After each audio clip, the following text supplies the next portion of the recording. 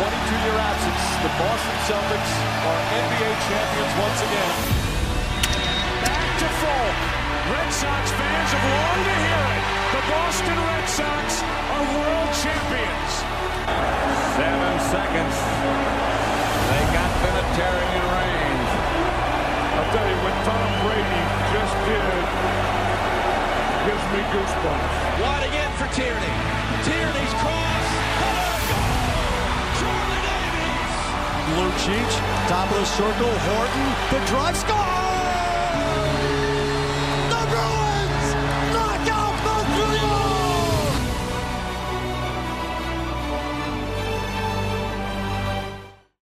Welcome to another edition of the Boston Sports Extra podcast. My name is Justin Gonzalez. Alongside here with me today is Kyle Porchy.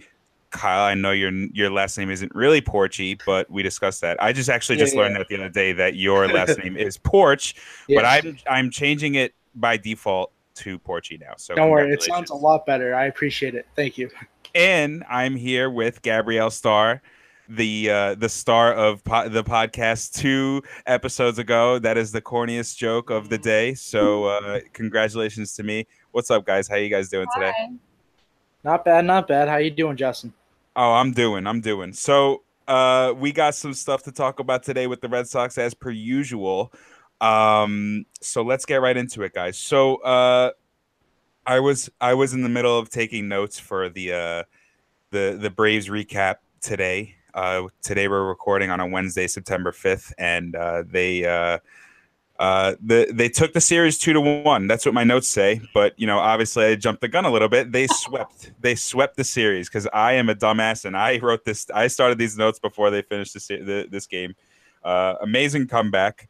How many runs did they have in the 8th inning? Six runs by it, and then a 2-run blast by Hero.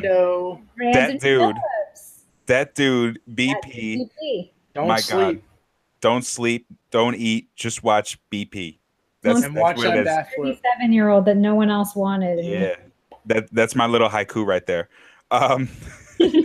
So I wanna jump into right away. Drew Pomeranz. I was 100% wrong about Drew Pomeranz on the last episode. I said that we should give him a chance. I say don't ship him to the sun just yet. I'm gonna hand up. My old takes exposed myself. Okay. That was just horrible on my part. I hate to lead off with that, but I kind of wanted to get that off my chest. He's detrimental to this team, almost to the point where it's like he is against the team.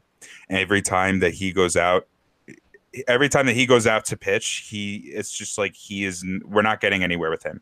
You know what I mean? But did you see me say that today on Twitter? I was like, I feel like he might actually be MLB's way of keeping the Red Sox from breaking the Mariners' single season win record. Because honestly, he has maybe one productive game the entire season. Yeah. To the point where my grandmother will no longer watch games when he comes into pitch because she thinks that he's going to kill her. What's your grandmother's name? Her name's Florence. Florence. And I called her today and I was like, so? And she goes, it was terrible. And I said, you turned it off. And she goes, of course. Drew Pomeranz came on to pitch and she literally said, I can't handle that.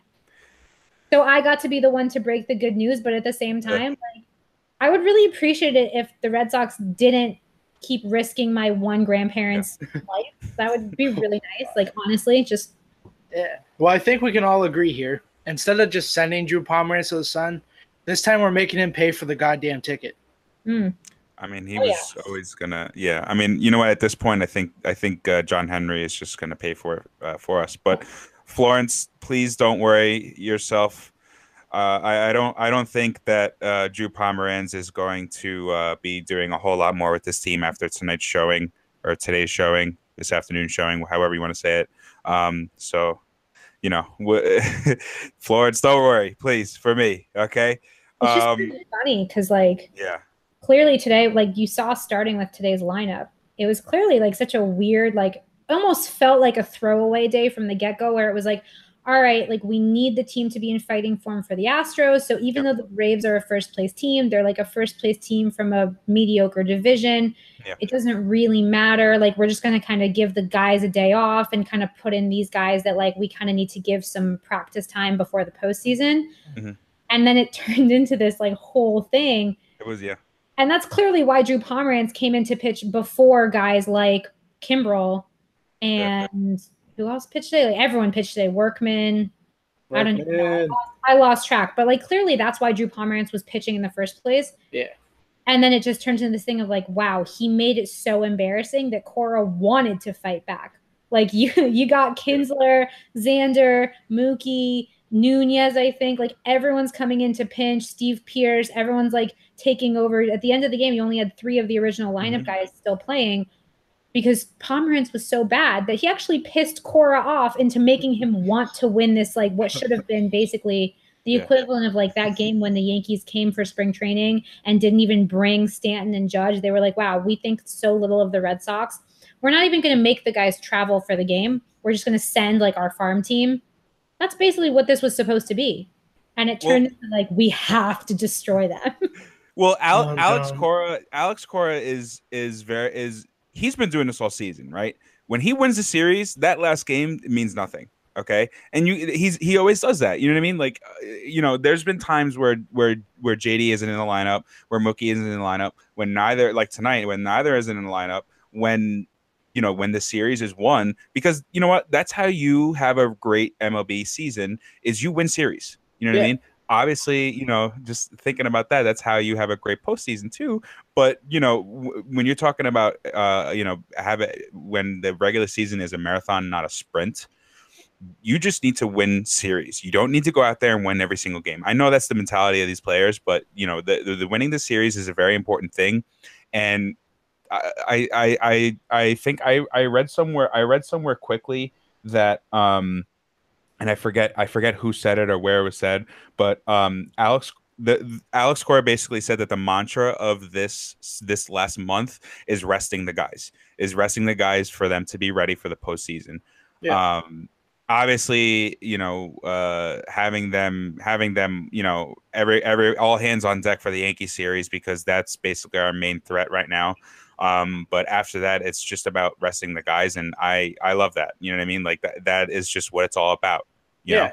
I mean, I definitely can kind of contribute to the fact that Cora still has that player mentality, even though he's just a manager. Like he was physically embarrassed, even though he was just standing in the dugout watching. That he got so pissed off. He's like, all right, you know what? Time to freaking destroy these Braves. Like, let's go to war. I mean, Pomeranz was just that bad, and it just like it just made him be like, if I was on that field, what would I do? So he's like, you know what? This is exactly what I'm going to do. Boom, boom, boom, boom, boom, boom. Go hit. Have fun. Well, 5 pinch hitters in that inning.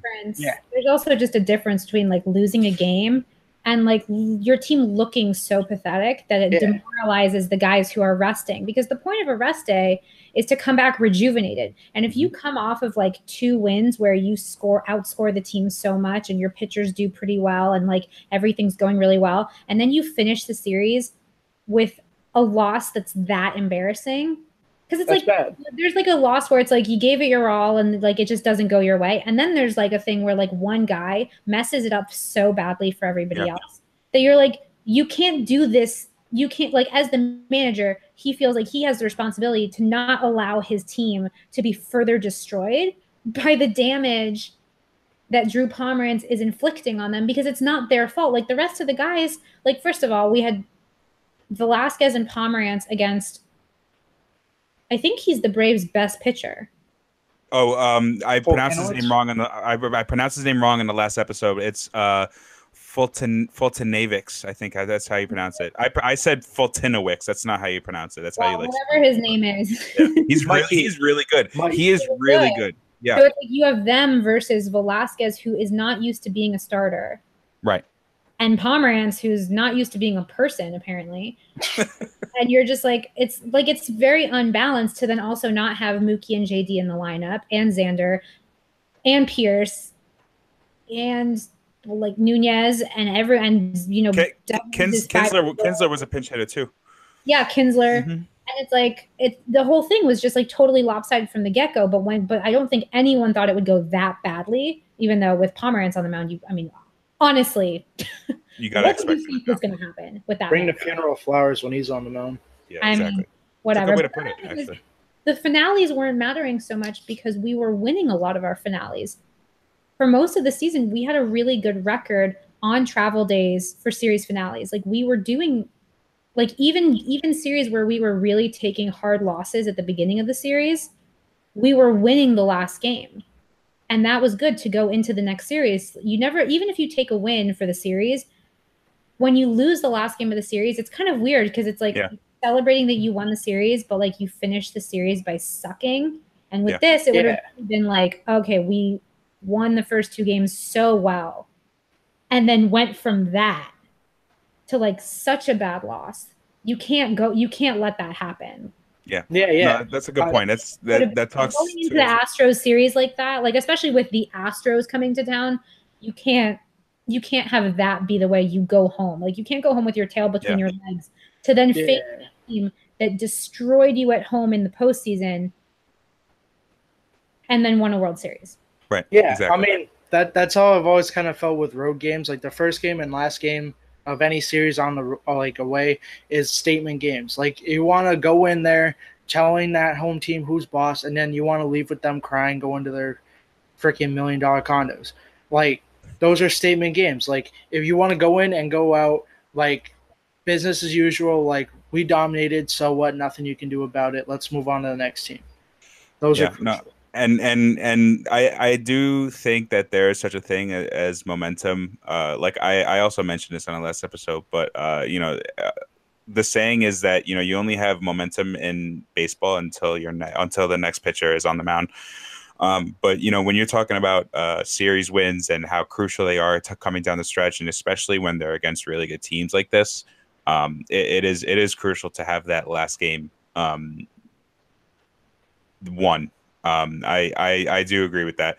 I would take the series win over anything, but the sweep, especially when it's a sweep, because you know what, like the sweep, you kind of get the best of both worlds. You know what I mean? You're wiping them out completely with the win, and you are also winning that last very crucial game, like Gabrielle said. So no, I do agree with that. So JD is well rested. He didn't bat today. He won't bat tomorrow because tomorrow's an off day. So he's going to be well rested for the Astros, which we'll get into later. We're going to do a little projection of the Astros series as well. These notes are a little old, but not really because it's still relevant. Brendan Phillips, his debut with the Red Sox looked extremely happy to be with the team. When they interviewed him before the game, he had just like this Francisco Lindor-esque smile on his face. It was fantastic to see. And I mean, I wrote down, he made an impact immediately. That was before the home run. Okay. He scored the first run of the game. Yeah. Right. Hustle play. He scored the tying run. Mm-hmm. Yeah. Yeah. Hustle play. Right, yeah. That run to home, that was huge hustle play. Yeah. And just a little bit of background story on the number 0 thing. First of all, is the number 0, is it a number? Can we get into that just for a second? Is it an integer? Yeah. Okay. Yeah, integer is a number. Yeah. Because I've always wondered that, like, why would you have like a number 0 when you're I don't know, whatever. So he wanted to wear number 4, and they said he's worn number 4 his entire career. And when he wanted to wear number 4, they said no, that's Joe Cronin's number. He said, okay, can I wear number 7? That's Christian Vasquez's number. Okay, can I wear number 44? That's Matt Barnes. He goes, okay, what number do you have for me? Like as if he's playing for the Yankees, who will probably wearing letters at this point. And he was like, what's the weirdest number? Yeah. I love that letter. I love that letter. And they were like, well, we have number 0 lying around. He was like, sure, I'll take it. No one in the Red Sox franchise has ever worn number 0. And that's very interesting to me because that kind of goes into the fact that it's a very mature franchise. No one's going to wear silly numbers like 99 or 0 or, so. 99's overrated. apparently only 16 players in Major League history have worn 0 and 20 have worn 0-0. Oh, 0-0, really? Yeah. Yeah. Wait, so there's been more players that have worn 0-0 than 0? Yeah. It's more of a standout number. That's crazy. I did not know that. That's a little factoid for you. So I did not know that. That's really weird. I'm gonna see if there's anyone notable who's Yeah. won. But Yeah. I mean, it's not like a thing that you usually see for sure. No, yeah, absolutely. I like the interesting choice though. It's also always funny with the Red Sox, considering how many like legendary people have played for the Red Sox. It's always when you kind of get a guy who's like, oh, like this was, so and so and so and so's number. Like Kinsler's wearing 5, right? Yeah. Which he stole from Sue Lin, and that's Yomar's number. And it's like, it's just I always just enjoy the history of that. But like, considering the Red Sox are one of the oldest franchises, it's actually very interesting that no one's ever worn 0 before.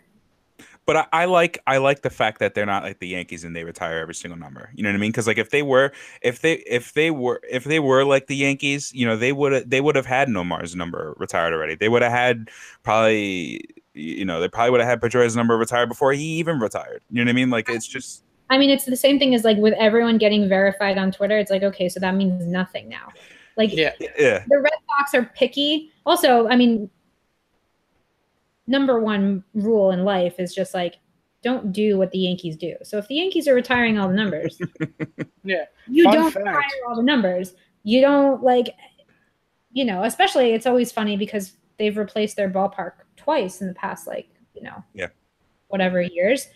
We've got Fenway Park. You would think we'd be the ones that are like, holding on to the past every chance we get. But we are very picky about whose numbers we retire. And David Ortiz, I think, was the fastest number retirement in Red Sox history. But well deserved. Because they're like on his last regular season game, they're like, by the way, next year we're retiring your number. And it's like, dude, he hasn't even played his last game yet. I was at that game. It's like they're already, I was bawling my eyes out. I was like, I lost my mind that day. But yeah, they're like, all right, so before you play your last game of the regular season, just so you know, we already decided to retire your number. Yeah. Just because he meant that much to the franchise. Yeah. But I mean, they had to. That day was just crazy. Like, because he had like a plaque at JetBlue, like the terminal. He had a bridge naming ceremony on the same day, and it was my birthday. So I mean, it's a win. Humble brag. It's your birthday. Okay. Oh yeah. It was actually really cool. I was at Fenway like 2 weeks before the 2017 season started. I was there at night, and like during the off season, they store a lot of stuff in the lower concourse, like boxes and whatever. And so I was like walking around, and it's like March, it's freezing, snow on the ground, and I'm walking through the concourse, and I just like look up, and his 34 that was going to go on the walkway towards Yawkey Stadium was just standing smack dab in the middle of the concourse, but backwards. And so I have a picture of me somewhere on my phone from last year, like in all of my winter clothes, like bundled up at Fenway Park by myself with a backwards, like the 4 was backwards. That would have been so hard not to take. I mean, I obviously, like, if I could lift anything in my life, I would have that in my apartment. Like, that would be the centerpiece around which everything in my apartment faces. But it was super cool to see that. And no one would notice you bringing in that huge plaque into your apartment to hang on your wall. Dude, it's a replica. Meanwhile, guys, I got the list of all the players who've worn 0. Yeah, what's up? And I haven't heard of half of these guys. Do you have years? Who's the most recent one? The most recent one apparently is Brandon Barnes. No idea who that is. Is wearing it now. Athletics? Cleveland. I don't know them. Actually, this year 4 people are wearing it, including, in addition to Phillips, we got Brandon Barnes, we got Rafael Lopez on the Padres, Adam Ottavino from the Rockies. Oh, yeah. Oh, okay. Mallex Smith is wearing it for the Rays. That's right. Mallex Smith does wear numbers. Mallex Smith was wearing it. But people have been wearing it since. I mean, people have worn it for a long time. It's just not regular. It's not like a regular thing. So I guess we can definitively say that Brandon Phillips is the best player to ever wear number 0. Yep. Don Baylor wore 00, and so did Bobby Bonds, and so did Jose Canseco. All right, so that's a lot more legendary of a situation. All right, so double 0 is a better category, but Brandon Phillips is still on the top of the single 0. Yeah. I told you guys we were going to go off topic. Okay. 100%. Yeah. It's all good though. It's bound to happen. Yeah. You know, I'm gonna go off the beaten path. I'm gonna go off the sheet real quick. We were talking about Fenway and Yankee Stadium, so I'm gonna drop this on you guys. Just randomly. How many more years do you guys give before they eventually do something to Fenway? How dare you? I listen. I hope they never touch it forever. Okay. Do you mean like renovations or do you mean like moving? No. They're never gonna move. So just like a basic renovation or something. Just drastic? like they'll. I don't think they'll ever. Well, so you know what? They can't tear it down because it's on the Fence. Well, no, it's on the National Registry of Historic Places. Yeah, it's a historic landmark. Yeah, thank God. Yeah. Christ. So I would actually die if they tore down Fenway. I would chain myself to the ballpark and let the wrecking ball take me first. I don't think you're alone in that. I'll be on the red seat with a beer. So Williams wanted, when Ted Williams was in like the last couple years of his life, he actually wrote that he hoped that they would tear it down, and I was like, dude, can you not? Well, I think Ted Williams wanted all of the ghosts of Fenway to be locked up, and I don't know. I don't know. Whatever. He was a weird character, but he's a great hitter. The ghosts are the best part. Yeah, no, I know. You keep updating all the ballparks in Major League Baseball, you lose the charm and the history. Like all of these new parks where it's like, oh, they're very shiny, they're beautiful, whatever. But you know what?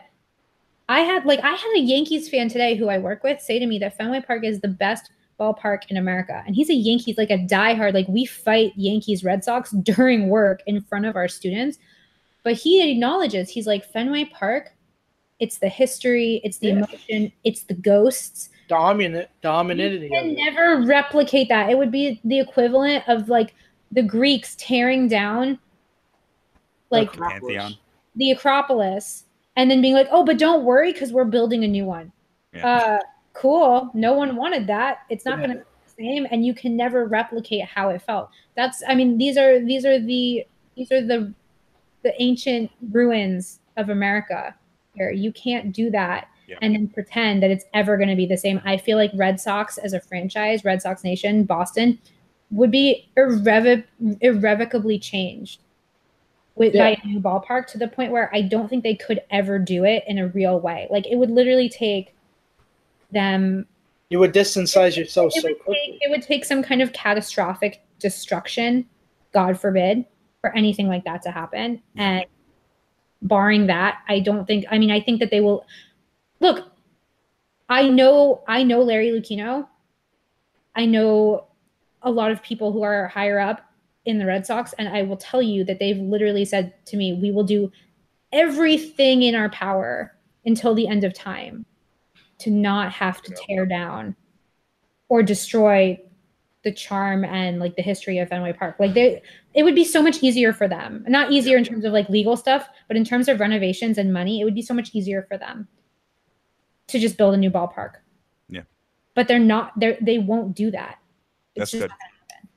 Like I've been like me and millions of other people, but I've been to Yankee Stadium countless times.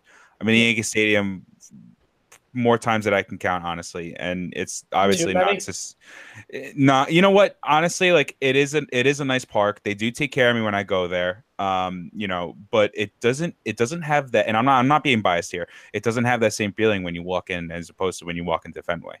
It really does. I was at Dodger Stadium last year, and I went for the World Series, and Dodger Stadium is beautiful. It's on a hill, and it has history too. It does have history. It is old. It is one of the older parks, and I actually ran into Reggie Jackson in the stairwell. Like World Series Game 6, walked into Reggie Jackson and was like, "Oh, he's a big guy.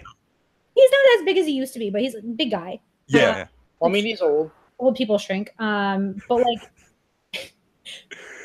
I hope he doesn't. He's not gonna. Hopefully, doesn't. Quote of the episode: "Old people shrink." But like last year they had a gorgeous Jackie Robinson thing painted on the side of Dodger Stadium, and so it's really a beautiful place. Like I took my mom and sister up there. It's a gorgeous ballpark, but we're so spoiled being Red Sox fans. I was like, this place sucks. The only good thing is the garlic fries. Yeah, I mean, like it's crazy because no matter how many times like you go to Fenway, it's like Fenway, like it's sick. But once you walk up those stairs or like the ramps or whatever, and you look at the park, you can just almost visualize like black and white Fenway Park games, like on like a 12-inch Polaroid camera with like people in their top hats and suits with their ties, and like just the millions of different people of all different, like just from everywhere that's been where you were. It's just crazy. All you got to say is Babe Ruth played there. That's all you need to say, because Sure. that in its own is just the most amazing thing.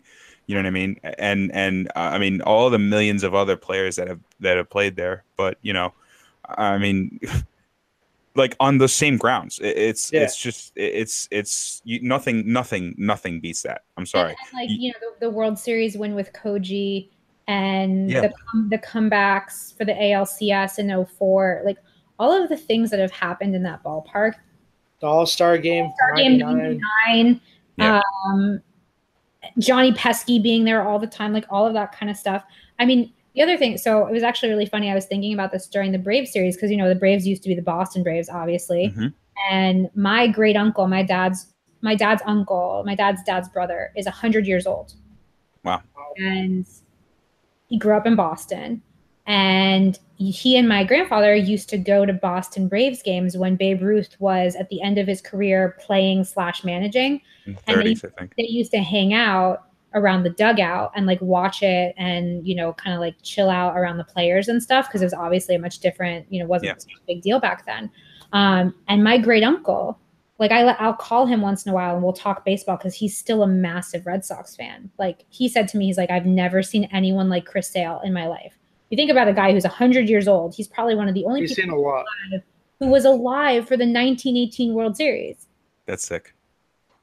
And he's like, and like for him to say, like, I've never seen a team like this. I've never seen a pitcher like Chris Sale. Like, think about how mind blowing that is. 100 years, he's never seen someone pitch the way Chris Sale pitched. Thousands of pitchers. And like used to watch Babe Ruth play. But he saw Babe Ruth hit like his last home runs ever at those games. And now he's telling me like Chris Sale is the best pitcher he's ever seen. Well, he's not wrong. I mean, you can, you can say that he is basically like Randy Johnson reincarnated, but I mean, I think that when it's all said and done, he could be better than Randy Johnson. Honestly, you know what I mean? Like he may not have the Cy Youngs as Randy Johnson. I mean, he's got the arsenal. Yeah. I mean, like he has the body type, he has the, like the competitiveness, the energy. The only thing that I think I want him to do different than Randy Johnson is not go to the Yankees. But Gabrielle, I'm sorry. It's just I'm putting all these kind of thoughts into your head. I don't mean it, but it's just kind of rambling on here. Like I'm gonna go to sleep tonight and have a nightmare that Fenway Park got torn down, and Chris Sale's on and text you that I'm gonna beat the living hell out of you, because why would you do that to me? I'm 3,400 miles away from you, so I think I'm at a safe distance, but I'm not gonna we'll see. I don't know. I'll still be afraid. You have a bunker back there, boy. Yeah. No. Good thing you can, like, pull a real life Homer Simpson right now. I'm coming for you. You get back into those clothes right now. Think back. Anthony, what were we saying? Just hug your David Ortiz pillow. It'll be okay. Yeah. He's right. I don't remember if I introduced Anthony in the beginning of the show, but he's still not feeling well. But he's just in the background lurking on us, making sure we're behaving. Never are. I don't know. I mean, I'm here, so okay. I want to get into a more serious note here. I want to delve into the JD Martinez Instagram thing. So just as a quick, I'm sure you all know or heard of what kind of. I mean, it happened a while ago, but it kind of just came out in the last like week and a half or so. And I think what I wanted to accomplish is kind of let the dust settle before we get into it. Gabrielle, you know that I wanted your thoughts on it because you had a lot of really good thoughts on it. We'll give us, I want to give the world, a kind of, what we think about it. But JD Martinez basically, he had an Instagram post from 2013, January 2013. 2013. And it was, I don't know, it had something to do with guns or something like that. It was a quote about guns that what he thought, and it was also a picture of Adolf Hitler. And kind of. Yeah. So basically, JD Martinez, like a lot of people raised in Florida, is pro-guns. Mm-hmm. And that's not secret. Like, he's said it before. He's like, I'm from Florida. This is like the kind of stuff we grow up, like, whatever. Cool. Great. You're entitled to your opinion. Basically, a couple years ago, he posts this photo with what he thought was a quote from Hitler, basically saying, that the reason that like empires fall or that governments fall is when you give citizens the right to arm themselves. And first of all, and like saying, the quote that Hitler said that in 1933. Mm-hmm. Now, and his caption underneath was like something along the lines of, "This is why I always stay strapped." He was disagreeing with whatever the quote was. Yeah. The reason that I will always stay strapped is so that what happened in Germany and like in Europe with Hitler won't happen in America. So he was using the quote to show why he was against, like he was saying he's against Hitler, he's pro-guns because he's against fascist dictators, which obviously makes sense because he, as he said when he was asked about it last week, he's like, I'm Cuban. My family's from a country that lives under under dictatorship. Obviously, I'm not for dictatorship. The problem was, first of all, anytime you will use a photo of Hitler, he's an evil, polarizing figure in world history. Yep. It's already just going to upset people because seeing pictures of Hitler upsets people. So it's like all logic and reason is going to be partially out the window because it's like you used a photo of Hitler and you can say that you're pro-gun without using it in probably about 85 million ways and not have to use a photo of one of the worst people who's ever lived. The other problem was that Hitler never actually said the quote that was on that photo. And when I fact checked it, the only thing that he said that was remotely close, he said in 1942, and it was still not even complete, like the accurate sentiment. And in 1933, Hitler had just been elected chancellor. He never would have said something so polarizing at a time when he was still trying to brainwash the people that he was taking over. The other issue is that it promotes kind of the myth that if Jews and, communists and gypsies and the handicapped and all of the people that Hitler murdered had been allowed to have guns, they would have been able to fight back and there wouldn't have been a Holocaust and maybe not a World War II, which is categorically false because, first of all, the people that Hitler took over from when he was elected had very strict gun laws. And when Hitler took over, he actually lightened those gun laws. He made it less restrictive. But the other thing is, Hitler very quickly, by 1935, with the Nuremberg laws, made it impossible for Jews and other restricted people to even be allowed to go into public parks. So do you actually think that he would have allowed Jews to buy weapons that would allow them to protect themselves against people when he was trying to destroy my people? No. So the whole issue is that not only did you use something that you shouldn't have used to promote your opinion, it's incorrect and it fuels a false narrative. And so it's like, and honestly, for a guy like JD, the thing that disappointed me the most, because you guys know I love JD Martinez. Yeah. I think he's awesome. He's a great player. I really like the energy he brings to the clubhouse. I love how studious he is and how he makes the rest of the players around him better. Like, JBJ, he was helping JBJ. They all have iPads now. They're all learning. And so the reason that it upset me so much, aside from the fact that, like, as a Jewish woman, I don't want to see pictures of Hitler. Right. I just don't. It's very traumatizing for me growing up as somebody who has been, like, all Jewish people live in the shadow of the Holocaust. We always will. It's just horrible. Right. But the other thing is, for a guy who's that intelligent and that studious and dedicated to, like, learning, to be that careless, like, I get it. It was a long time ago, but, like, the guy was my age when he posted that. It's not like he was not like he was, like, one of these players who, like, when he was 17 said something horrible on Twitter, which obviously I'm not saying that's okay. Yeah, but, for him to be like, I was 16, I was dumb. JD Martinez was like 25, 26 years old when he did that.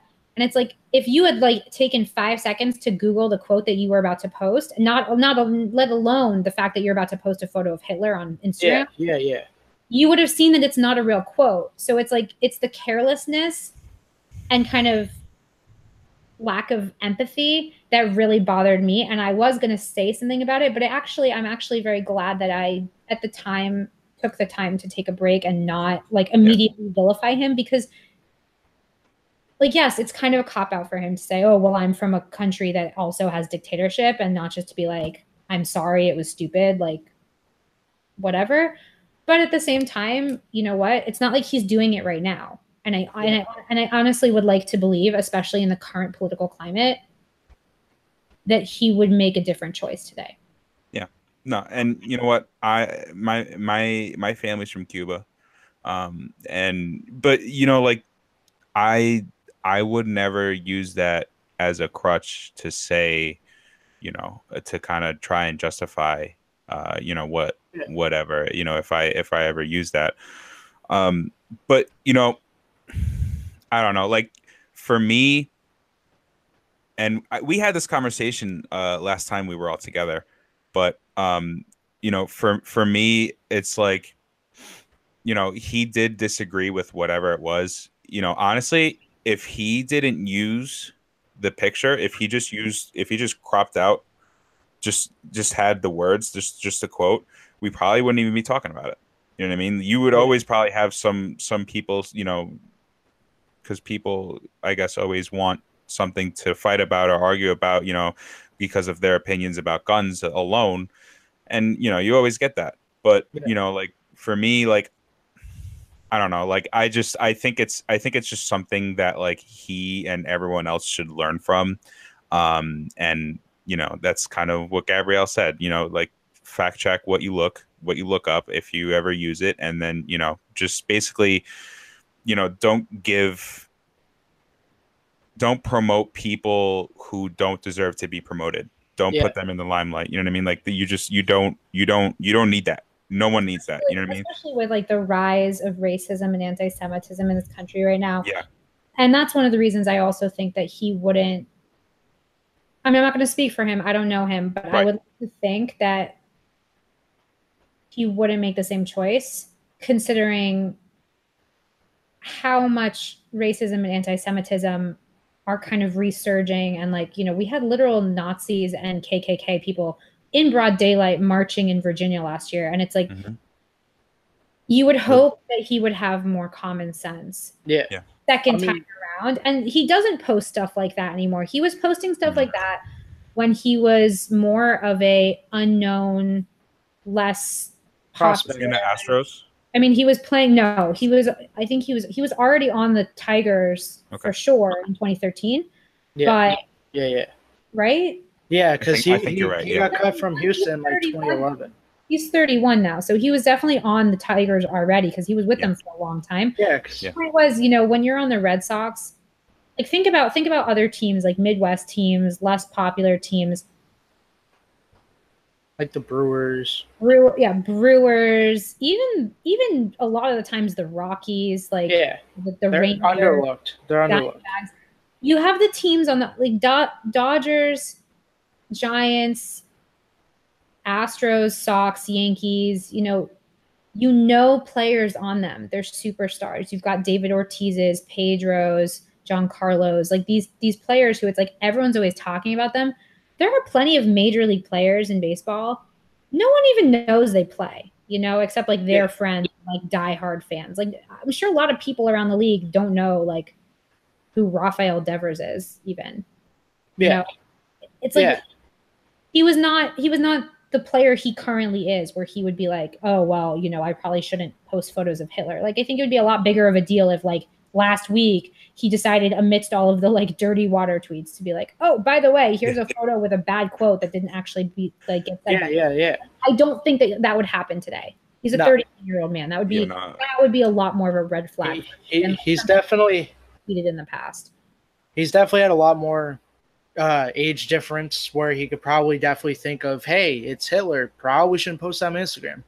But the exact quote was, to conquer a nation, first disarm its citizens. And like you said, it basically the way he did it was a double negative. Because yes, he was basically saying, I'm against this, but you use the picture of Adolf Hitler, which is never positive in any sort of instant phrase, history, anything. And especially as to talk about not only Hitler, but guns itself. It's a very somber and sensitive topics to most people, especially since 2013 and 2010. This entire decade, like, it's been a very huge and heated topic and debate. And I mean, there's like you guys have both talked on. I'm not really going to talk much about it because basically everything's already been said. But there's plenty of ways to support your opinions in a more mature and respectful way than the way he did it. I hope he's learned from it, and it seems like he has. I mean, just look up and research more before you definitively put something that could harm or hurt other people. Yeah, and sure. he definitely knows that. And I think that's also like the biggest thing is like, if you want to get your message across, just think about the way you're doing it, you know, because a lot of times, like, it's the same thing as like a lot of times the quiet, calm voice is a lot more powerful than the words spoken in anger, you know? Yeah. So like he like his whole sentiment, like I'm not saying I agree with him because like I don't think that I think gun control is important for obvious reasons. Like I am a teacher. I teach children, and when the Parkland thing happened, I was at school with my students. My students are 7 and 8 years old. They're little sweet kids. Like, it was horrifying. It was a nightmare day. It was so scary to be like the adult in the room for that. And I'm not going to get into the politics. I'm just saying, like, as a teacher, it's your worst nightmare. Wondering, like, hoping that nothing bad will ever happen to the kids that parents trust you to take care of during the day. But anyway, but the point is, there are so many other ways that you can say that you think that you have a right to guns. But like you said, Kyle, that whole message is completely lost because all people are focusing on is the fact that you used a photo of Adolf Hitler. Yeah. Because it's like, even if you're saying you oppose it, it's like, okay, but like, why did you have to use a photo of him? Yeah, it becomes a double entendre situation where like your message is gone. It totally cancels out your message. But anyway, I think we've talked about this enough. Yeah. I would much rather, if we're gonna vilify someone, I would much rather take down the guy trying to take down David Ortiz. Yeah. So all right. So let's get into that. Oh, let's today. Let's keep rolling here on bashing. I know Shohei Ohtani 4 for 4, 4 runs, 2 homers, and 3 RBIs. Yeah, I posted a quote. No UCL, so casual. Yeah. Well, I don't know. Like, I think if we had a general baseball like podcast, I could go on for days trying to figure out whether they're going to give him whether he's going to opt for Tommy John surgery or not. But I don't know. I don't know. Like, just to get off topic for like 2 seconds, literally just 2 seconds. Honestly, like, it takes what, a year and a half to recover from Tommy John surgery. Fine. He will be limited to playing first base, if anything, if not DH, because how is he going to throw a ball if he's in the outfield? If he doesn't get this surgery, he still has to use his arm. How is he going to hit? Yeah. Well, he's hitting fine. He's hitting fine, right? I mean, I don't know. Like, surgery. No, that's what I'm saying. Yeah. His arm at all. Right, but if how's he he doesn't get the surgery, then he'll just stay batting. But then where are they going to put him in the field? You know what I mean? Like it's really weird. The thing is, like, everyone's like, oh, is Shohei Ohtani the next Babe Ruth?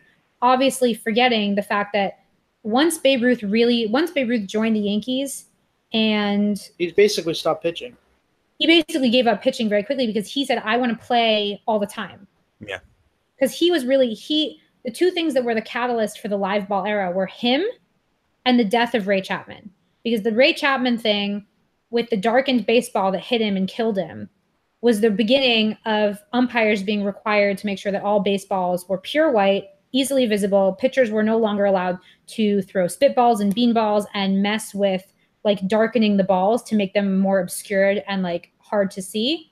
So the death of Ray Chapman and the fact that Babe Ruth came up as this big hitter and people started enjoying like these big momentous hits. Those were the two things. And he knew that. And he's like, I want to play every day. They're like, all right, you got to play outfield. The minute he started doing that, the pitching went way down. So it's not like he was doing the pitching he was doing with the Red Sox and also hitting, 50 home runs in a season. And everyone kind of conflates that because it was such a long time ago. And he was a magnificent pitcher and a magnificent hitter. Yeah. But he was not doing those for the most. I think it was only one season. I'll look it up. I wrote He an was article doing about both at the same time. But the point is, Shohei, I feel like, and the same thing, unfortunately, is going to happen with Shohei because, they play so much harder nowadays, too. Especially in the American League. In the American League, like, there's literally no way that he's going to be able to sustain his body. Yeah, no, I don't think so. It's a lot to monitor. When you're doing one or the other, and he's doing both. So, in the years that Ruth pitched regularly, he never hit more than 30 homers. When he came to New York, he transitioned into playing the outfield. In 1919, he made 15 starts and hit 29 homers. In 1920, one start, 54 homers. When he gave up pitching, his OPS went up by almost 200 points. Yeah, so, he has all that time to focus on hitting. It makes sense. In 2017? Yeah, 2017. So 100 years before, in 1917, Ruth won 13 games for the Sox as a pitcher, played 95 games in the field, but only hit 11 home runs. Yeah. Ohtani has more home runs than that, but he has not been pitching the way that Ruth. Ruth used to pitch complete games. Today is actually like the 100-year anniversary of Ruth winning the first game of the 1918 World Series. A 1-0 game. Damn. Wow. Not a lot of power hitting going on in the 1918 World Series. So yeah, no. Totally different, look, Ohtani is clearly amazing. He's very talented. It would be so incredible to be alive to witness. I'm sure my great uncle would love to see a guy do the kinds of things that Babe Ruth did over the span of his career. But it's important to remember that Ruth was human too. He didn't even do the things that they think that Ohtani is trying to do. Yeah. No, and they got to make a decision soon on this guy because, I just feel bad for him because it's like he's so talented on both ends, but I feel like he's going to have to give something up because otherwise he will hurt. He's already been injured throughout this season. And I think one of the reasons is because he's trying so hard to do everything. He's burning the candle at both ends. And it's like, a lot of players in Major League Baseball, like Mitch Moreland pitched in college. A lot of these guys, they come up doing all kinds of stuff because they know that the best chance of getting picked up by a Major League team is versatility. Mookie Betts was an infielder. Amazing infielder. Amazing baseman, but he knew that with Pedroia at second base, he had no chance of playing second base. Now he's an incredible right fielder. Yeah. But the point is, like, a lot of these guys, they work really hard at multiple areas of baseball so that they're more desirable as they come up. But once you come up, you can't do it all. It's impossible. Right. So I feel like if Shohei Ohtani wants to have an incredible career, he's going to have to pick. And it's really sad that that's the case because it would be really, really kind of magical to see that kind of baseball playing if he was able to pull it off. Yeah. they were able to figure out some kind of special schedule for him or something.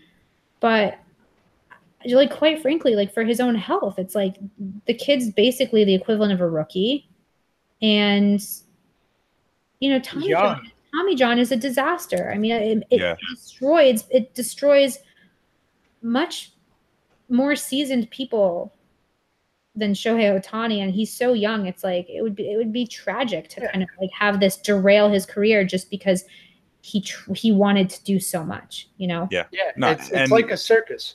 You have to do a juggle like in the lower circuses. Once you get called to a big show, you really only get one act. It's got to be your best act. And I mean, you know, we want him to do, you know, to get better and, you know, play at his best. And I think that's the best thing for baseball.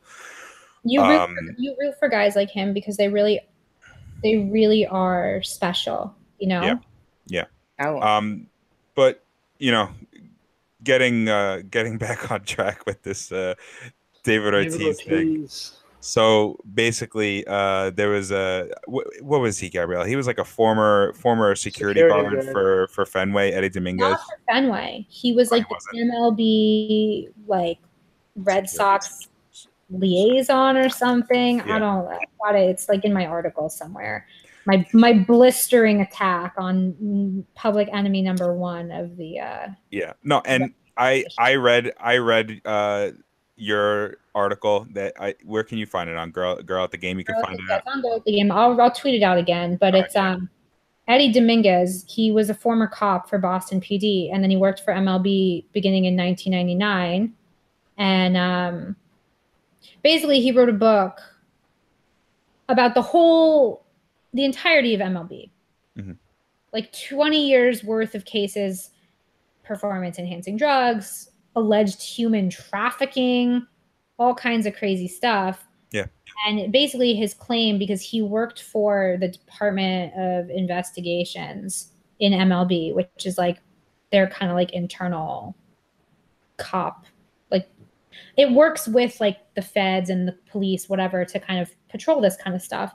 Basically, though, his whole claim is that Major League Baseball has tried to prevent their own Department of Investigations from operating when it harms the interest of Major League Baseball, and kind of prevent them from working with law enforcement to curtail things that they think will be detrimental to teams and to the league as a whole.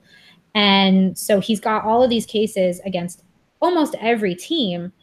But of course, because David Ortiz is one of the most popular players in baseball history and one of the most iconic current recently retired players, and a big name still all the time, like, you know, doing baseball stuff. And I'm sure we'll see him in the postseason again doing commentary and whatever.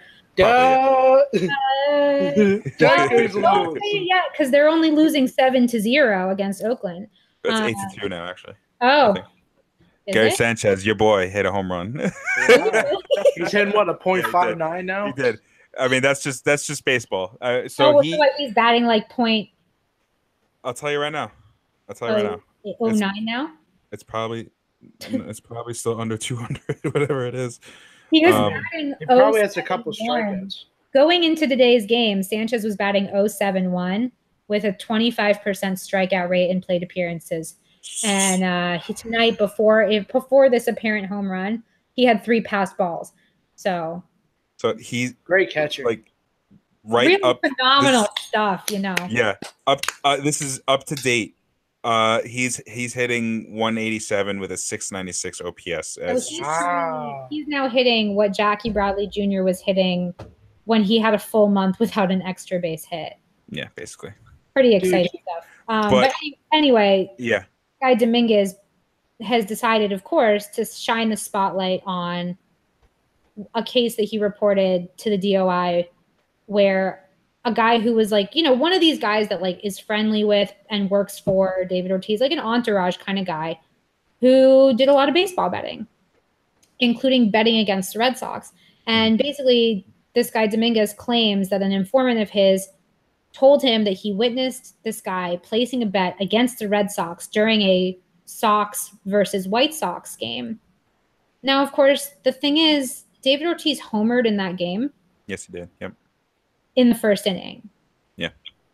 And also, like, just don't. I'm sorry. Like, there's a time There's and no place need- for that. like, you know, when No, Beyonce, there isn't. There I'm isn't. Beyonce, There's no need that's for it. David Ortiz is gonna just be like, I'm David Ortiz. Yeah. Like, you just don't come for David Ortiz. He is the human personification. He is the living person. Like, he is the living version, the human incarnation of the city of Boston.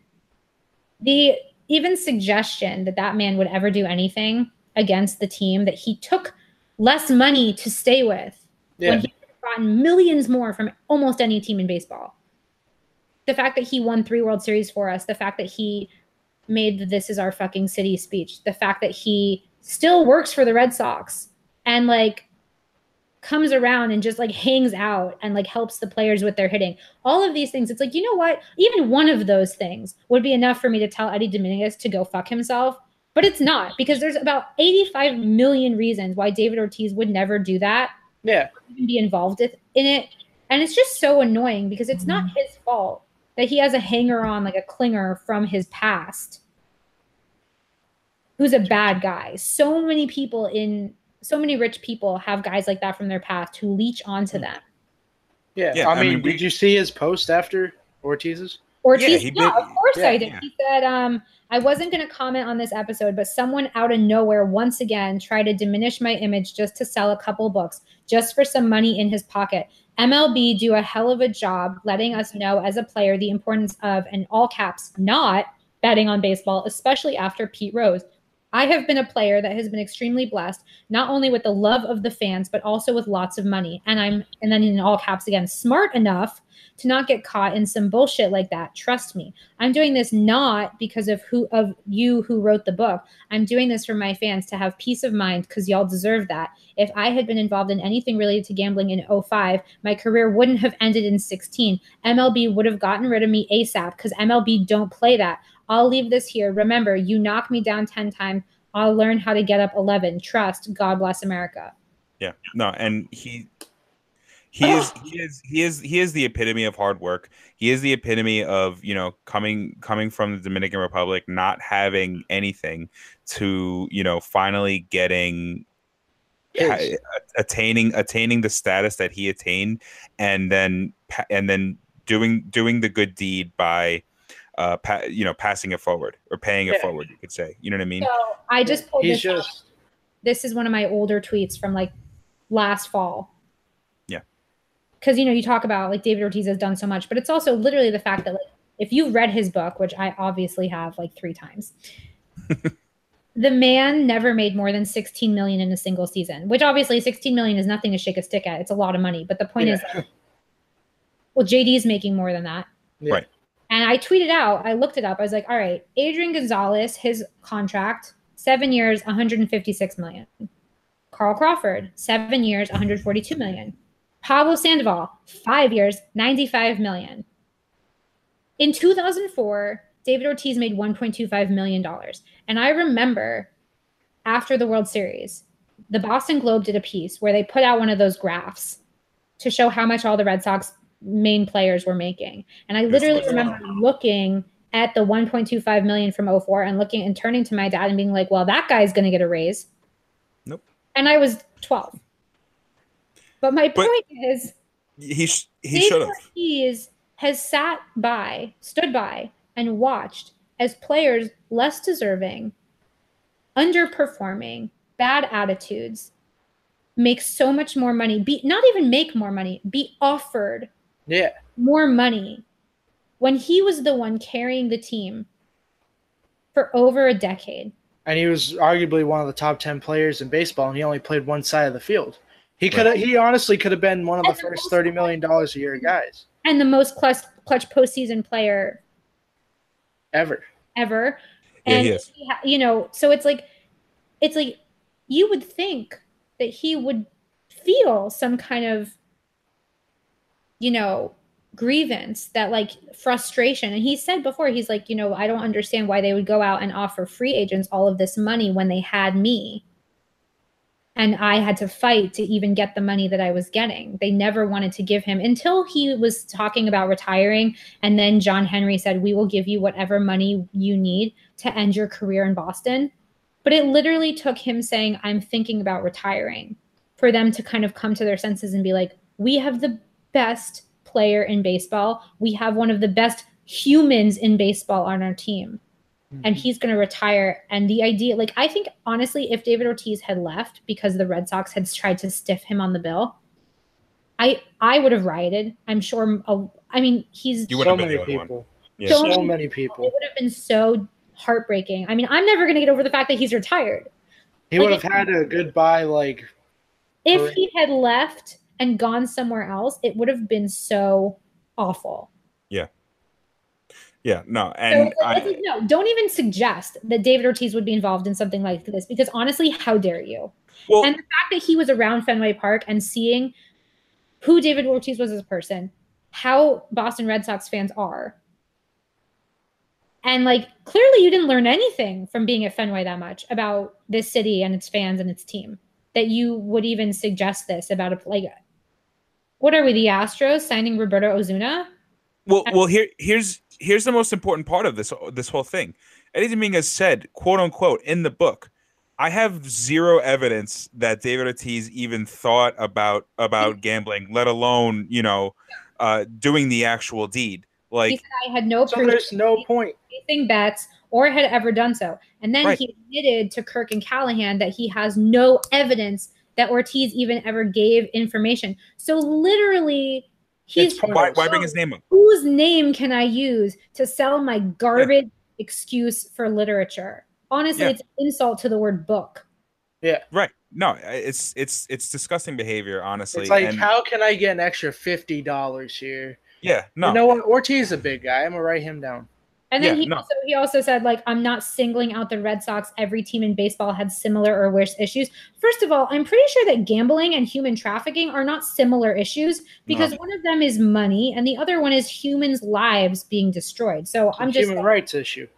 Right. A little bit different, but also if you're not singling out the Red Sox, maybe don't single out David Ortiz, because David Ortiz is the goddamn Red Sox and will always be the Red Sox. Yeah. Yeah. I don't know. I don't get it. I really don't get it. Like that's 2018. I mean, when Justin, you and I talked about this because you knew I was furious. Yeah, hell yeah. I got goddamn David Ortiz pillow on my bed. So I mean, for me, I have a World Series 2007 World Series David Ortiz signed jersey hang up on my wall. So like I am right there with you. I think he's I got the jersey here. I brought like a lot of my Red Sox stuff's in Boston because it's like I'm gonna wear it to Fenway Park, so I didn't bring a lot of it with me. Yeah. Obviously, my David Ortiz jersey is in my closet just so I can look at the damn thing. Yeah, exactly. But it's like everyone's first jersey is David Ortiz, especially when you were a young kid and like around 04 and stuff. You always had that Ortiz jersey. I mean, Ortiz is still the jersey that I see the most. Yeah. It's probably the most sold jersey. I gotta say. I mean, if I was a betting man, I would bet that's the most sold jersey in Red Sox history. The most beloved player. And like, look, this is a guy who, when he retired, was celebrated by every team in baseball. He came in second in a mayoral vote in 2013. And for the city of Boston. Yeah. He did. Yeah. Dude, but like if you did run, you would win. Yeah. Yeah. No doubt. 100%. I would vote for him for king of the goddamn world. I swear to God. Dude, Ortiz for president. I don't know. Like, just I don't know. I don't understand the motive behind this. Like, I don't know. I mean, David did a great way of kind of like just like brushing it off, just like he's done for anything else that anyone's ever said about him, in a very professional way. And I mean, you gotta love him for that. You know what I mean? Like, he'll just say, basically in a nutshell, nope, it's not true. It's really like, it makes zero sense, first of all. And you know what? I'm just gonna go about my business, do my thing. And me and Gabrielle were talking about this too. Like, like everyone has those pariahs in their life, those bad people, you know what I mean? Whether they're drug dealers or drug users or something along those lines, or gamblers or whatever. In this case, his gang friends. Whatever, you know what I mean? Like, but it's like, if I made money and I'm now in the limelight, all of a sudden that, they shouldn't be a problem. They're my friends. I don't associate with what they do, but I still keep them around because they're my friends. And now, now everyone, just because someone is doing one thing, that means that I'm doing that thing. Like, no, that's what people don't understand. The other thing is like the whole point of this is like, he's an intensely loyal guy, David Ortiz. He's loyal to his team. Like he kept making less money than he could have to stay in Boston. He's loyal to his friends. He didn't leave his friends behind. Like the guy in question was apparently like the guy who drove his kids to school and stuff. He was trying to help out his friends by giving them jobs and giving them money. Right. Just because you're giving your friend a job does not mean that you are associating with the bad stuff that they do otherwise in their life. We should be applauding the fact that he's not the kind of douchebag who becomes famous and like shuns the people that came up with him. Yeah. Yeah. He is the legit trying to like help people who needed help instead of like, it just drives me nuts. And the other thing is, God, I'm just like so mad. It's just, Justin and I said, because you asked me, you were like, do you want to talk about it on the podcast? And I said, and this was before he commented. Yeah. I said, no, because honestly, I don't want to give more publicity. And I wrote in my article, I was like, if Poppy had not commented on this himself, I wouldn't have even written this because it's such a non-story. It's a non-story, exactly. So this man and his book are so not worth our time. And the other sad thing is that, he might have been trying to shine a like spotlight on actual issues in Major League Baseball. But he ruined it. And it's the same kind of thing as JD using a Hitler meme, Your actual good intentions are lost because of the way you went about it. Like, oh, you came for David Ortiz. Guess what? Now no one's going to buy your garbage book. If Major League Baseball is actually doing something wrong, it's not going to matter because you dug your own grave by coming for the most beloved player in baseball history. Yeah. Congratulations. You played yourself. So whatever, if he gets, a few sales on that, there'll probably mostly be Yankees fans just to say that they have the book. But I don't Yankee stuff in there too. Those slimy people, like honestly. Well, I don't know. I mean, I don't even care to know because obviously, just knowing from that one excerpt of the book, I don't need to read the rest of the book because it's probably all bullshit. So right, that's the other thing is it's like if like you're literally making such a story about something where you have no evidence, that's that's foreshadowing for a terrible story. Exactly. Anyways, So that's grabbing my charger. So I want to get into quickly this Astro series real quick. In my opinion, it's a big series. It is a really big series. So you have the Astros who are fighting to stay alive and not stay alive in their division, but like they're trying to stay top dog in their division. They have not had an easy time of it lately. No, they really haven't. 10-game losing streak at home. But that is really weird. They got swept by the Mariners at home. Their home run differential is way worse than it is away. And it's been like that all season. I've been looking at run differentials for the entire season of every single. I could probably tell you any run differential for any team at any point of the season. Orioles.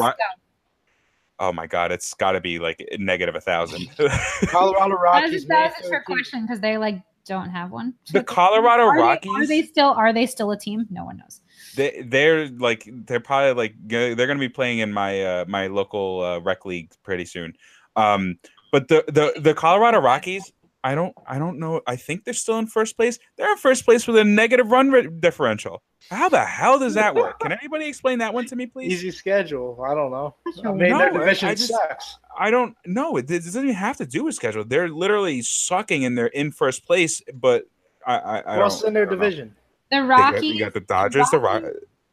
It's a very close. Dodgers are a game and a half back. Yeah. Diamondbacks 2 games back. Giants are 10, and then the Padres 23. They did the exact opposite of what I thought they were going to do once they got Manny Machado. I thought they were going to plateau, and they just dropped. They literally got worse with Manny Machado. No. They were way worse than before they got Machado and Dozier. They weren't even being considered like for first place. Now they're in the fight for first place. But regardless, we're getting off topic. The Mets won the series against the Dodgers. They won 2 out of 3. Yeah.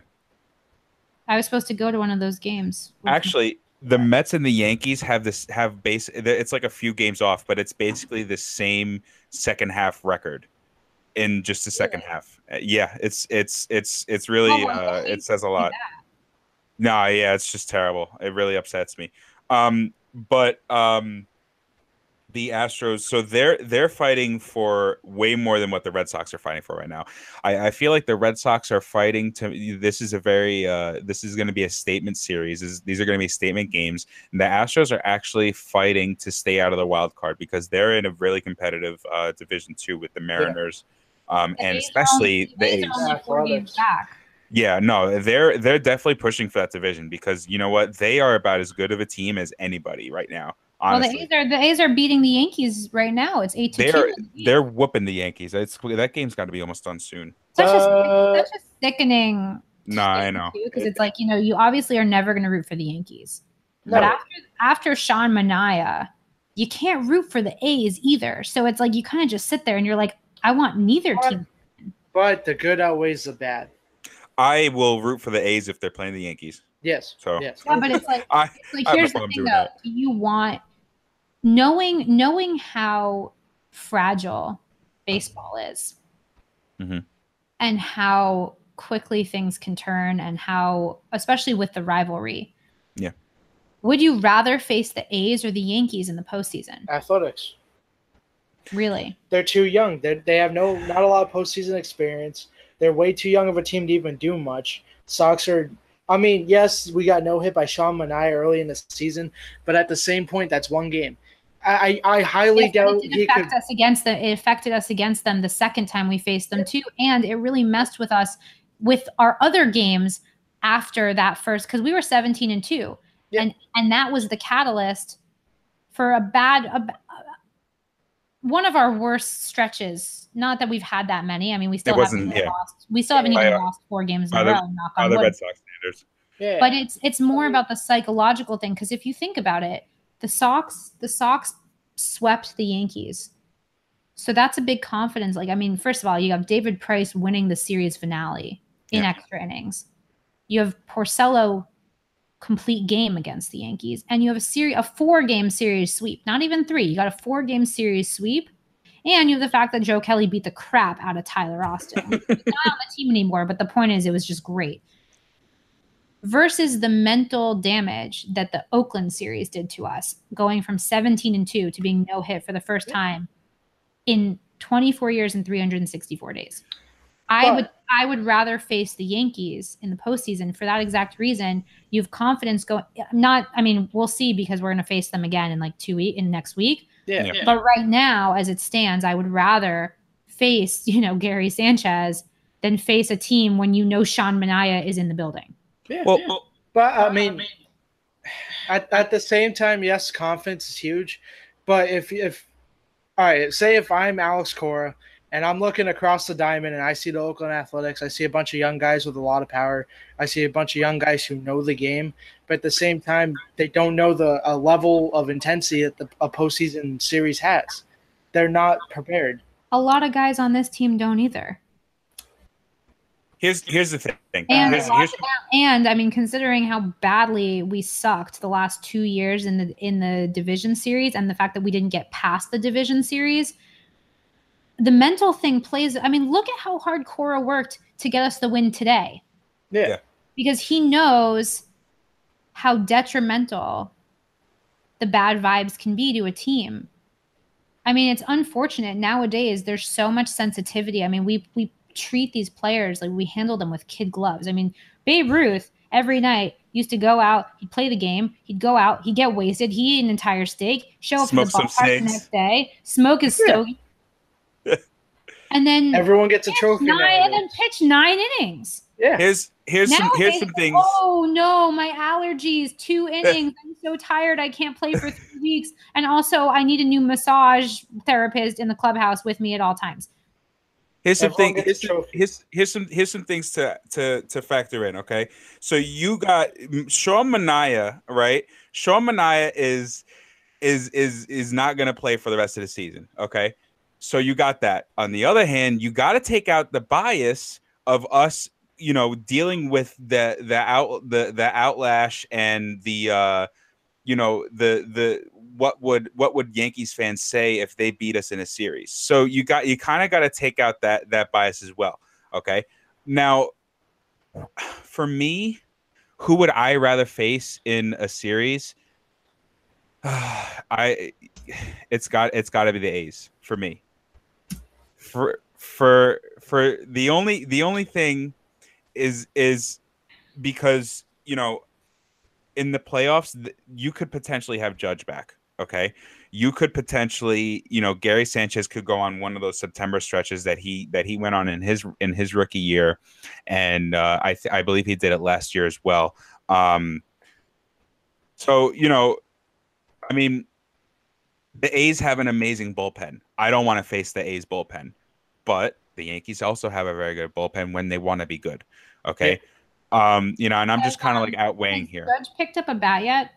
He picked up the bat. Quite literally. No, because there was a video of him walking around with a bat in his hand. I don't know if he was doing anything with it. Which hand? Okay, fine. Has Judge swung a bat yet? No, I don't think so. Not just yet. But it seems to me that if they haven't opted for surgery yet, there's still a chance for him to come back. He did swing the bat the other day. He swung a bat yesterday? Yeah. Well, it was the last podcast that we did. He was swinging the bat. So okay, so he's starting to, but you know what? Like, here's the thing. I feel like they might be rushing him back, and you know what? Like, we can ask. We're gonna have Joey's McFly on. I believe next week sometime. It's gonna be right before the Yankee series. So keep a lookout for that. But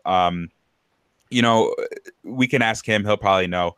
But they're going to be a complete team when we face them in the postseason if we see them in the ALDS.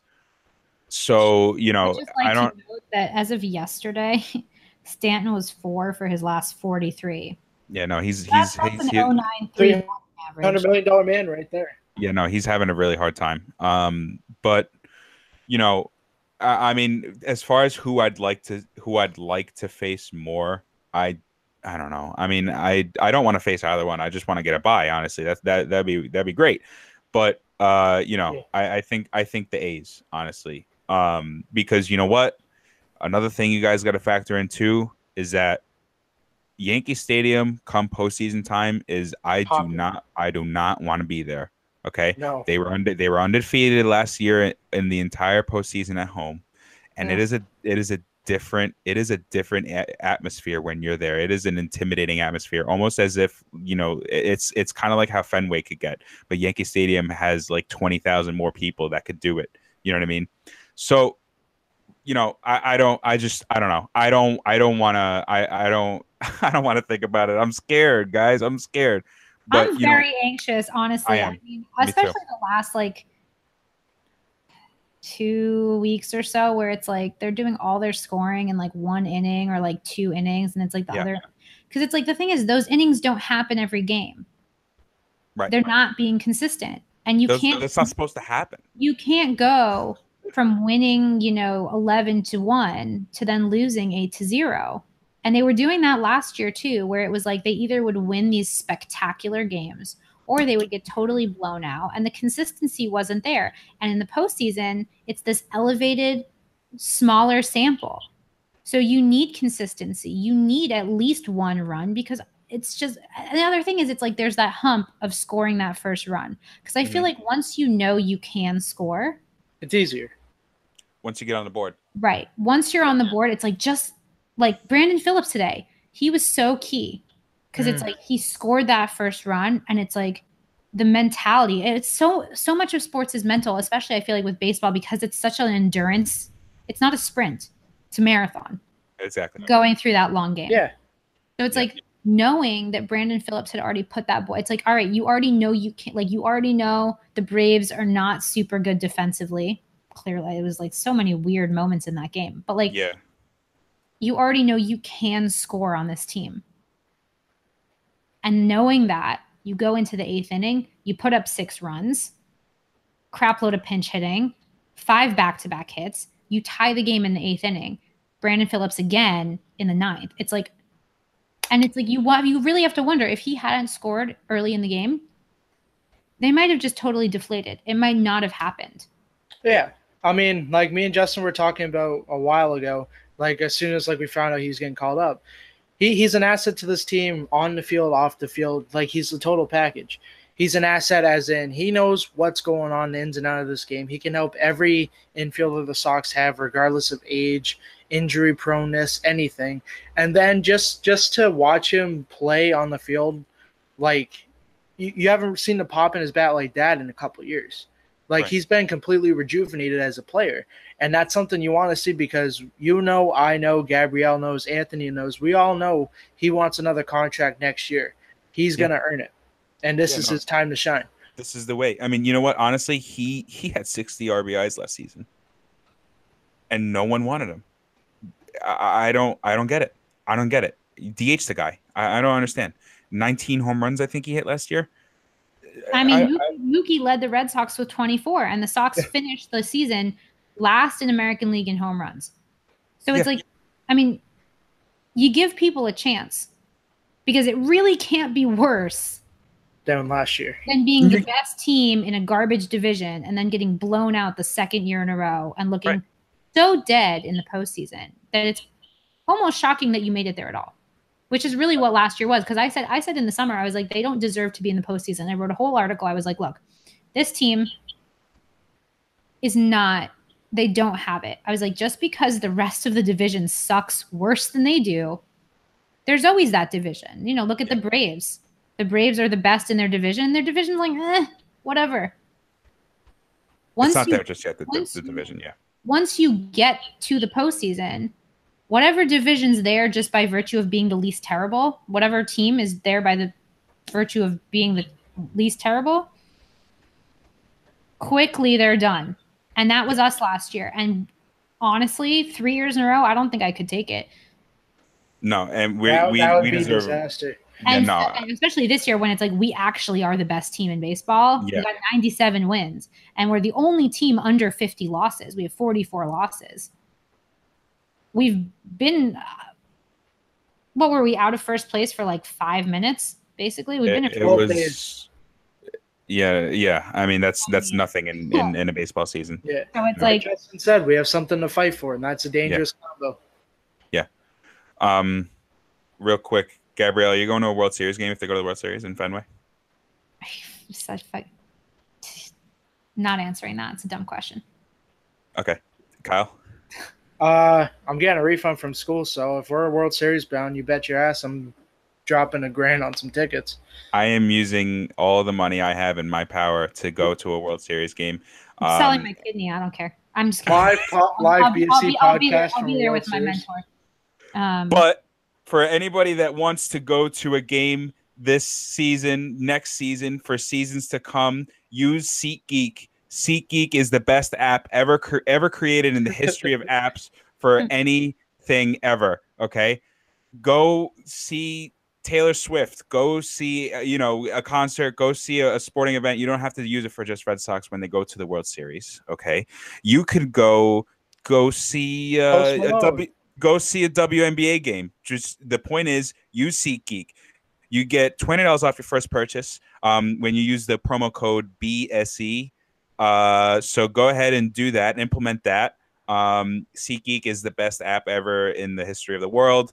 And that's all that needs to be said about that. BSE promo code, $20 off your first purchase. Go do it now because I told you to, and I love you.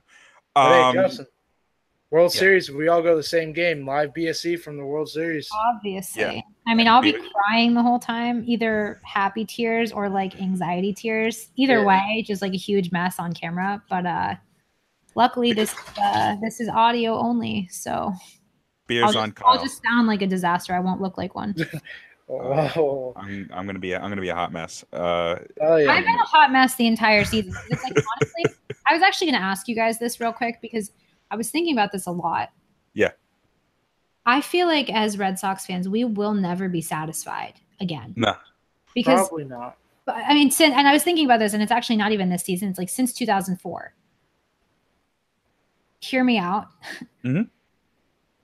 2004 was like the most incredible World Series win we're ever going to have. Yep. 86 years, come back against the Yankees, walk-off wins, incredible pitching, Pedro, Damon, Manny, World Series sweep.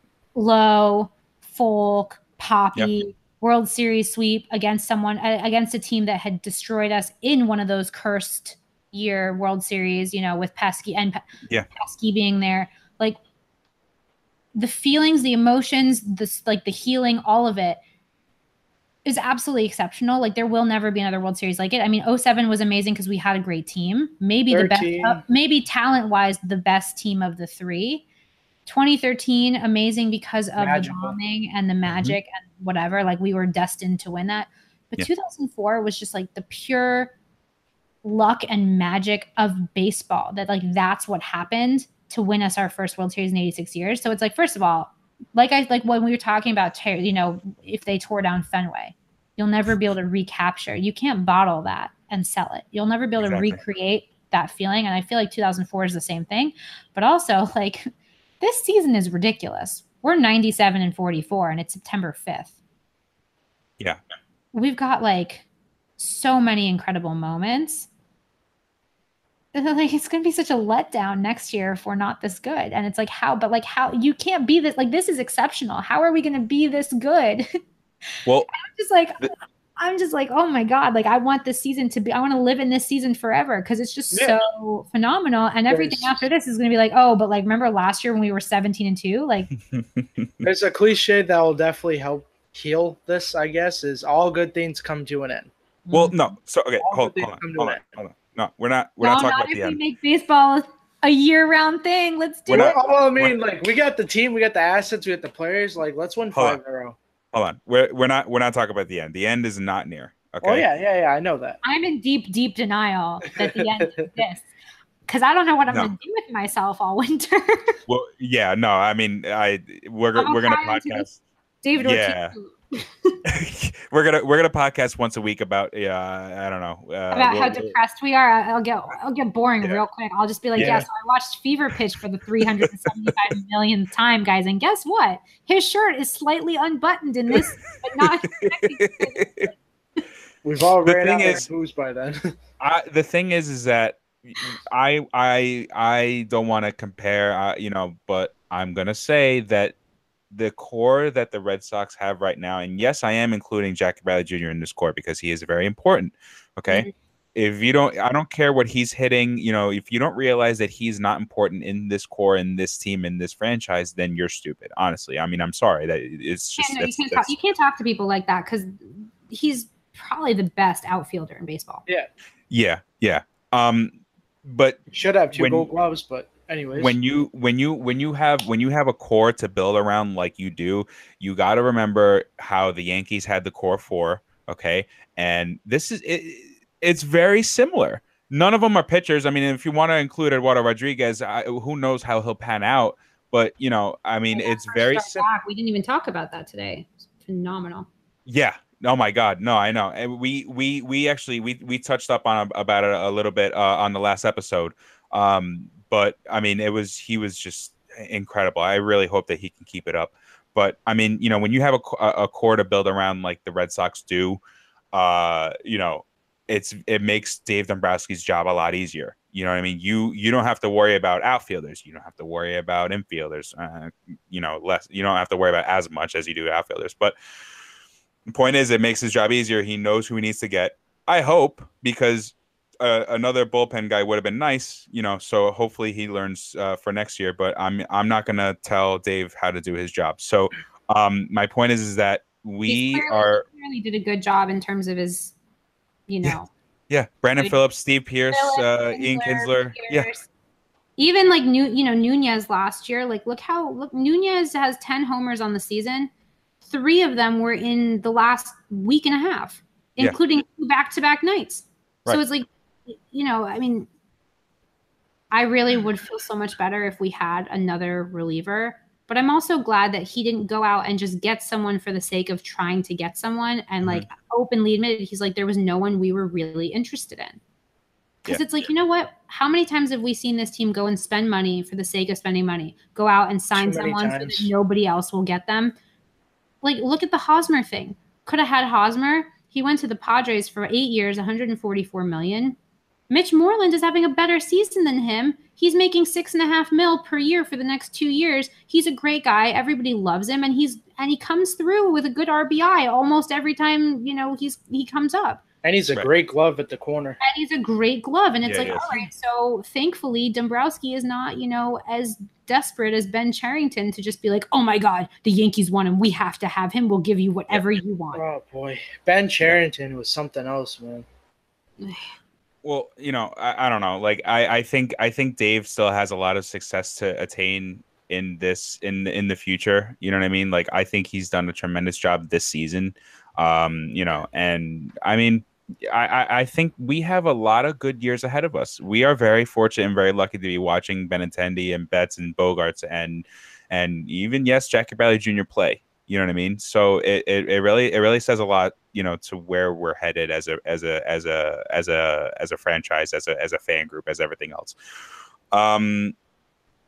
We talked for a lot tonight, guys. I'm gonna wrap this. We gotta check the Yankees before we. Oh yeah, so we'll get it. Top of the 9. They're losing 8-2. Yeah, so the Athletics are probably going to use like their 7th best reliever, which if he was on the Yankees, he would probably be their best reliever. Their bullpen is just that good. But it's looking like they're going to lose. Yankees lose. It's looking like they're going to lose. 1 for 4. Yeah. No runs, no RBIs. Oh, look at that. Reggie Jackson is at that game, actually, speaking of. Yeah. Also really sad that Andrew McCutchen's a Yankee now. I know. He's like one of the guys like you just want to root for. Now it's just like... today was Roberto Clemente Day. Yeah. They just announced, which also I was going to say we should talk about the fact that Brock Holt is a spectacular human being and really deserves... He's great. Yeah. The guy's been doing the Jimmy Fund stuff since he came to the team in 2013. He's been a co-captain since 2015. It's actually really funny. Last year, do you know who his co-captain was? Who? Was it you? Oh, I wish. You just got so excited, Justin. Jesus. You went like from back here. Sandoval, you guys. Oh my God. But Justin went from like, was it you? I'm like, oh God, like not him. No, last year he was co-captains with Pablo Sandoval. But anyway, Brock Holt has been co-captain, or now he might just be the only captain, but he's been a captain of the Jimmy Fund since 2015. He's been doing work with them since 2013. The Sox have been doing work with the Jimmy Fund since 1953 when they made them their official charity, actually after the Boston Braves moved, because the Braves were the ones who used to work with the Jimmy Fund. And when they left Boston, the owner of the Braves asked Tom Yawkey to continue the relationship. And that's when Yawkey announced that the Sox official charity would be the Jimmy Fund. And for like 50 years, he had said he didn't want advertising on the Green Monster, because there was a lot of advertising the first 20 some years that he owned the team and before he owned the team. But he said, I don't want ads on the Green Monster. I want it plain. Right. And the only billboard that he allowed at Fenway Park was the Jimmy Fund billboard for about 50 years. And everyone's been with like all these great Sox players, Williams was with the Jimmy Fund before they became the official charity, and he continued to do so. Yaz in the Impossible Dream season actually had said, if we win the World Series, which they obviously didn't, he said, if we win the World Series, we should donate a full player's share of the money which would have been something like $5,000 to the Jimmy Fund. So very intertwined relationship, but Brock Holt has really gone above and beyond because he created the Brock Star ticket experience, where basically every Tuesday game that they play at Fenway Park, every home game on a Tuesday, he invites a patient and their family to the ballpark as his guests. He gives them like some kind of gift care package, gift bag present thing, and he hangs out with them during batting practice. That's so cool. Not to mention, of course, he does all the telethon stuff and has been doing it since he joined the team. And it's just really one of those things where you love to see a Red Sox player not only embrace being a teammate, but being like a representative of the city of Boston and a representative of the team, that he really is going so above and beyond to do his part to make every fans like, you know, because it's like, it's very easy to like play a good game, make the fans happy just on the basic level of like a win is a win. Yankees lose. They lost. Yankees lose. 99.5 game lead, guys. How you feel? Yep. Plus, not to mention, Brock Holt just did an interview with Nesson about like battles with like anxiety and stuff like that, and that's huge because people like they personify like athletes and like very famous and like successful people as, oh, they're rich, they ain't got a problem in the world. It's so much better when you get like athletes talking about mental health issues, because like it just makes things more open, and that's what we need. The same way Kevin Love, you know, talked about having that panic attack last year, and the guy from the 2013, the Cardinals guy who was thrown out stealing a base. Remember? Are you talking about Colton Wong? He got picked off, right? I think. Yeah, he got picked off. He got picked off to end. Koji. Yeah. Anyway, but the point is, you know, to see Brock Holt really making an effort to have even the fans who otherwise maybe wouldn't even be able to get to the ballpark because they're too sick or, you know, they can't afford it. Or just like it's hard for them because, you know, these are cancer patients.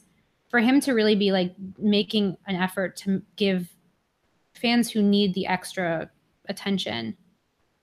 And like that was just his own thing. He's like, I just want to do more. Yeah. And I mean, obviously it's really special that ball players make this effort. Like David, you know, the only two Red Sox players to ever win the Roberto Clemente Award are Wakefield and Poppy, back-to-back years. Only two though. And they've been doing the award since the year before Clemente died. It was called something else, and then they renamed it the year after in honor of him in 1973. So in the 40 plus years that they've been doing it, only two Sox players have ever won. But I just think it's really special that he's been doing it all these years and has amped up his participation with the Jimmy Fund as the years go on. Instead of like doing it, you know, really strongly at the beginning and then kind of fading away, which a lot of people do, he's only gotten more involved. Yeah. And you really see how much joy he brings to the families. And I just think it's really special. So if you guys out there want to if you want to check out the Jimmy Fund, you can find them on Twitter at the Jimmy Fund. You could also go on the interweb, jimmyfund.org, and you can make a donation if you'd like to. And you can also vote for Brock Holt. Yes, you could do that as well. Vote for open, I think, because today was Clemente Day. So I think as of today, you can now vote for your team's nominee. Every team nominates someone. Obviously, we're Team Holt over here because we're Red Sox Nation, and he's amazing. Yep. And you can do that. And the Yankees lost, so it's, you know, honestly pretty good freaking day because it's a win-win. Ending on a great note. Yeah. So. Yeah, you know, I mean they lost by a 6-run deficit. We came back from a 6-run deficit. It's all in the stars. It's poetic. It's just beautiful. So, and today, actually, now technically it's September 6th. So 666. There you go. Perfect. Evil bastards. So I just want to end on a great note here. Great show, everybody. If you want, check us out on iTunes. You can check us out on Spotify. You can check us out wherever they do podcasting stuff. Just search Boston Sports Extra on your podcast. Also, you could say, and my Alexa's going to go off, but you could say, Alexa, you know, you could say because she's listening.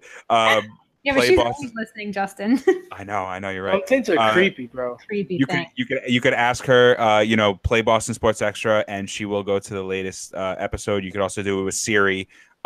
So check us out. You know, we're all over Twitter. You know, and yeah, I mean, hopefully you guys rate us, subscribe us, love us. We love you, and we'll catch you next time, guys. So on that note, peace out. and we'll see you next time. See you guys.